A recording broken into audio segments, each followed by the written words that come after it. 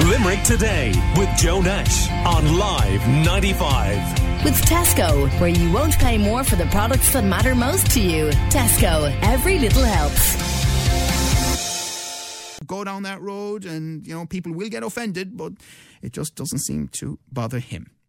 Now, our first guest this morning is someone who always cheers on Munster rugby. Mind you, there haven't been too many reasons to do so in the last couple of games, but we'll see at this weekend, and indeed has chatted to us many times as part of his great work with the Munster Rugby Supporters Club, one of the prime movers behind it for many years. But he's in studio to talk to us about something totally different, and that's Ian Buckley. Good morning to you, Ian. Morning, Joe. How are you doing? Now, you had a pretty traumatic incident when you were on holidays. Tell me about it.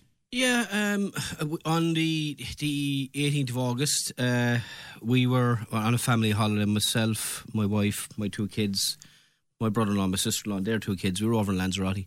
And as you do, just enjoying the holidays you normally do. And we decided in our wisdom to go parasailing. So just to clarify, parasailing it's not the paragliding where you're holding onto a hang glider. It's the one where you're on a parachute off the back of a boat. Oh yes, and the boat is pulling you out. So I have to say now that always looks scary to me, even when it all goes well. Well, to be honest, it was something that I'd been putting off doing for a long time, and probably wish I did now. But so the three of us went up on the 18th of August. That morning to go parasailing, and we duly did, myself, my son and my brother-in-law.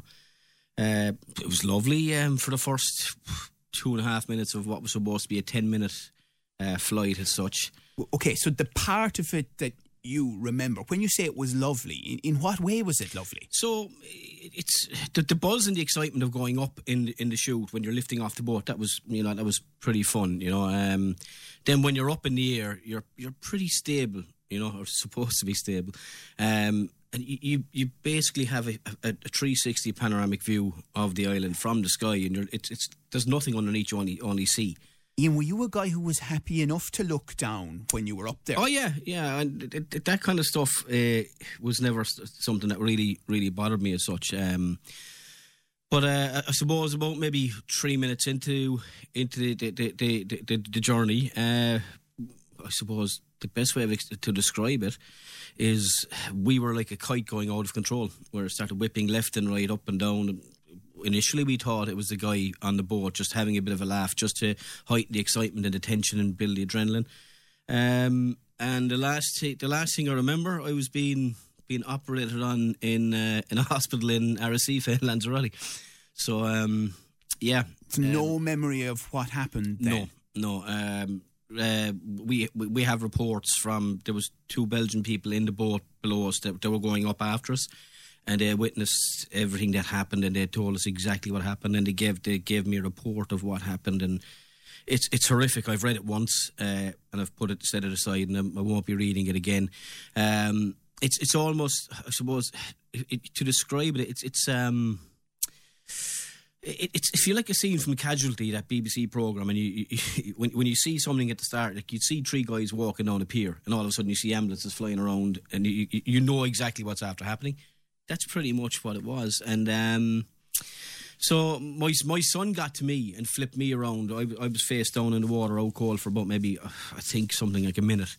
I was fairly ripped open, 78 stitches, something like between 8 and 11 different fractures around the eye socket, and 3 more subsequently found on the base of the skull when I came home here to Ireland and had a CT scan.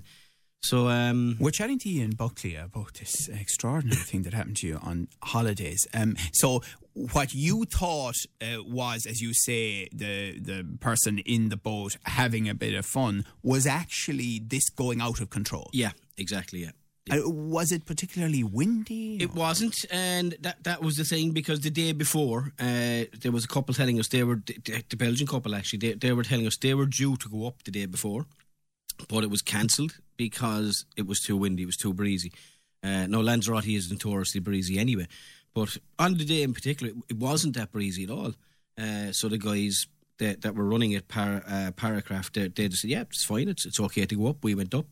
It was all fine for a while, and then all of a sudden just went, and their explanation was that the wind did get too high whilst we were up there. It put strain on the rope, which is the rope is kind of it's normal rope, but with metal fibres woven in as well, just to strengthen it. But that broke, the rope broke, and that's all we know. So the rope broke, and that meant that you came plunging down. That meant we came downwards, into the sea. Yeah. And if I understand this correctly, from a height, if you hit the water, it's like hitting concrete. Yeah, I've read that since, and I suppose I would have known it prior to that as well. But again, we were all out cold, so whatever happened, whether the rope recoiled, the 3 of you were. 3 of us were out cold on the bar. So whether the rope recoiled and hit the 3 of us and knocked us out, sparked before we hit the water, again, we don't know. And did you say your son came to quicker than he came to quicker than I did, himself and the brother-in-law, and they he was very fortunate as well, because my son had, he had the rope had actually from the parachute had actually got around his neck whilst he was under the water, so he had ligature mark just on the side of his neck. So he was we all 3 of us are extremely fortunate to still be here. And what about your brother-in-law's injuries? Yeah, he got, both himself and my son got similar injuries. So they must have clashed heads. They got maybe 5 or 6 stitches in the side of the head. But again, a lot of their stuff now is kind of flashbacks, really, and remembering it and stuff like that. Were all 3 of you taken to hospital? All 3 of us were taken to hospital, yeah. I was obviously the more serious, with, literally my mouth was completely ripped open all the way down to the chin. It was hanging down. It was like a scene from Predator, with this flap of skin hanging down. The eye socket was completely smashed and was ripped open from, we'll say, the corner of my eye over to my ear. There was all sorts going on. But yeah, I have to say, the bit that I do remember is how they treated me in the hospital, and they were absolutely fantastic. Once you got over the language barrier, but they were unbelievable. They I was in and out of the hospital within, I'd say, 26 hours. But this is the thing, listening to the injuries that you've described, that kind of amazes me, that you were out of hospital over there so quickly. Yeah, it was. It's interestingly, actually, when you mentioned about the waiting list in A&E here and a whole lot, and the records we're setting here that nobody wants, but it was. I was just brought in, looked after. They had to fly an ophthalmologist in from Gran Canaria to look after the eye socket and all that. There's only one on the islands, so they had to fly him in. He flew in, I'd say, within 2 hours of me being in the hospital, and I was seen to by him after the other guy had stitched me up here and all around the mouth and the whole lot. So yeah, it was phenomenal, the level of attention and the vague recollections that I do have, and I've clarified this since with my wife and all that as well, and the people that were there. There was somebody literally watching over and out. I was in the critical care unit there, but there was somebody watching all the time where I was and what I was doing, that it was okay, and so it was phenomenal care, I have to say.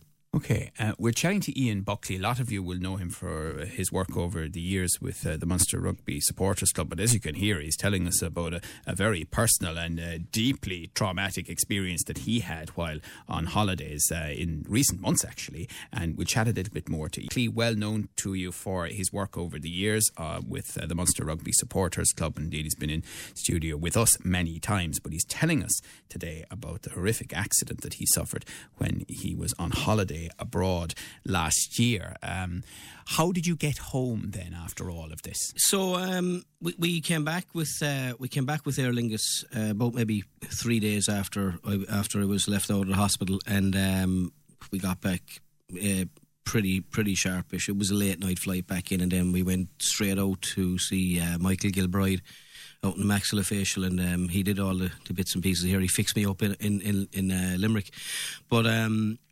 yeah, we were kind of a bit worried about how we'd get back, the cost of getting back, all that kind of stuff, because in my wisdom, I had completely overlooked renewing our annual travel insurance policy. But fortunately, we were able to come back on what was our scheduled flight. So that negated that. But to be fair, Aer Lingus were very good as well. They'd said they would have accommodated us anyway, you know. What about your general health insurance? My general health insurance that we have, I'm lucky in that my wife, where she works, she has us all covered on a policy. Without that, I don't think I would have been treated as quickly. So again, I suppose the public system against the private system works the same all over the world. So luckily enough, I had the private health insurance there that got me in and out sorted. So they covered the cost of what needed to be done over in Lanzarote. I also had the backup in the European Health Insurance card. That's something I always make sure to have.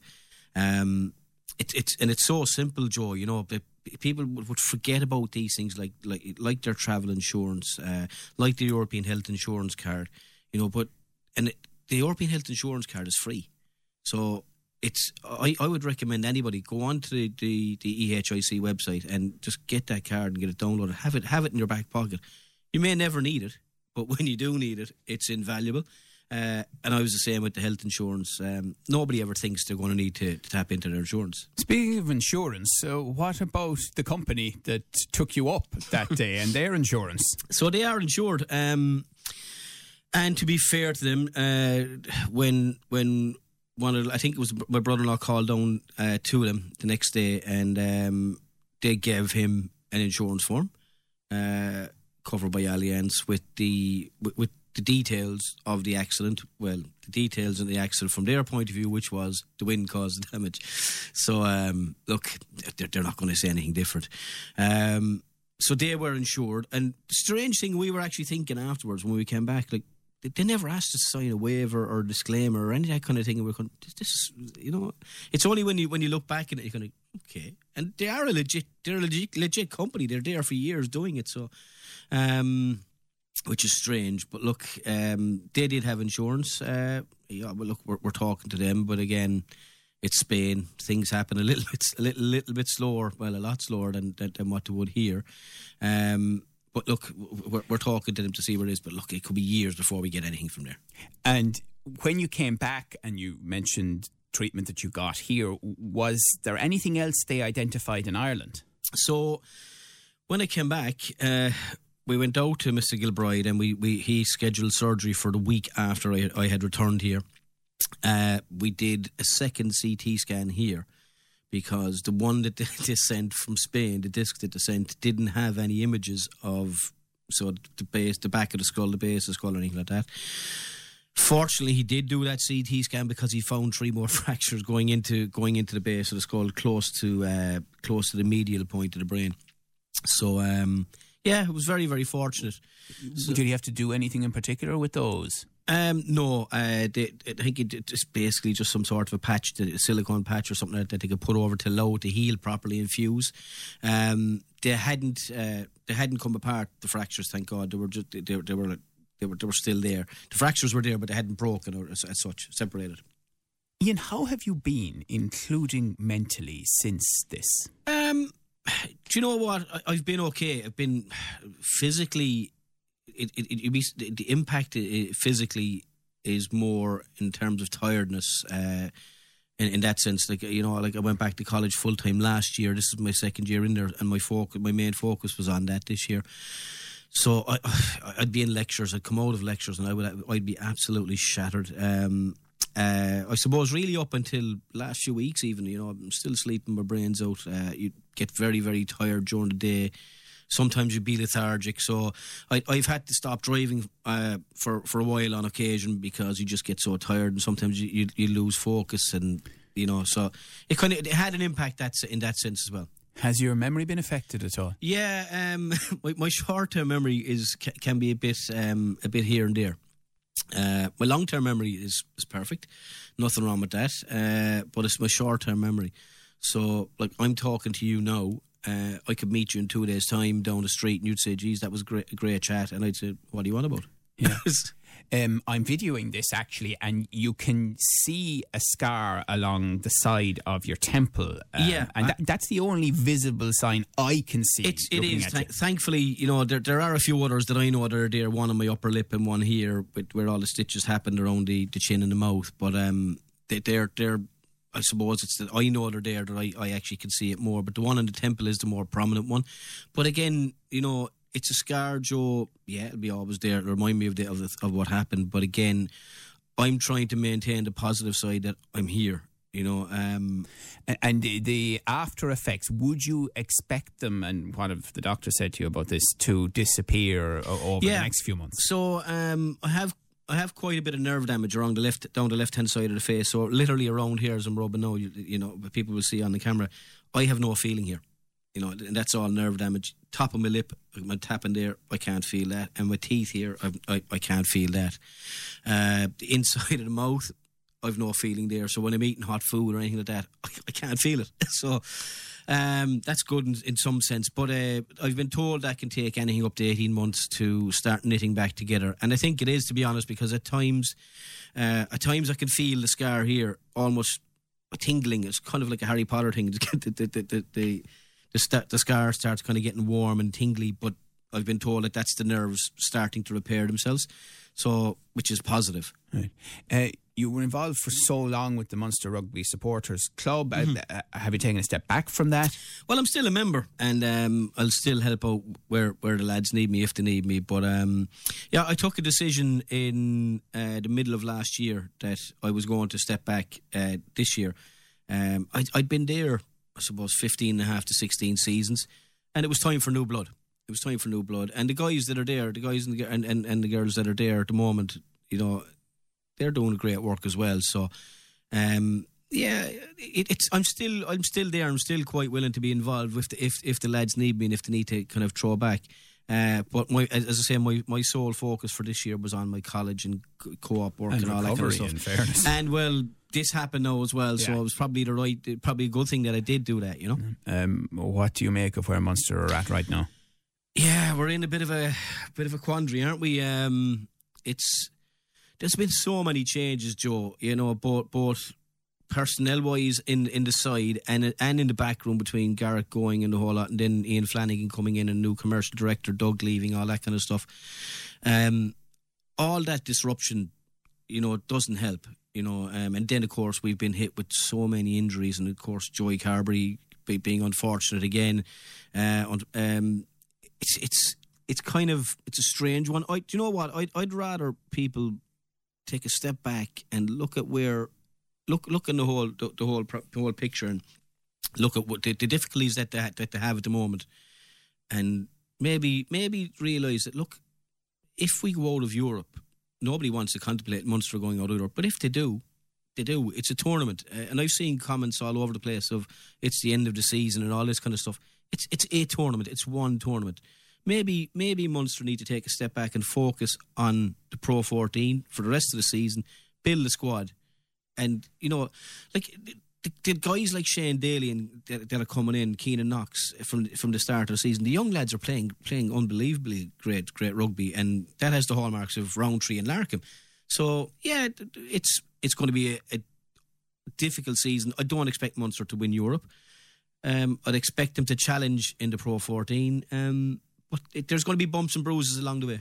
Okay. All right. Well, Ian Buckley, very glad to see you in the studio this morning, and glad that you're making progress after that really terrifying incident. Just absolutely awful. I assume your days of parasailing and paragliding are behind you now. Yeah, bubble wrap, I think, now is the extent of me. That's good. And I hope your recovery continues at a quick pace. And thank you very much for coming in and talking. Thanks, Joe. It's never easy to do that, but you're great to do it. Ian Buckley there with his very interesting but not very pleasant recent story. Here's you two. Ian after. Limerick Today with Joe Nash on Live 95. With Tesco, where you won't pay more for the products that matter most to you. Tesco, every little helps.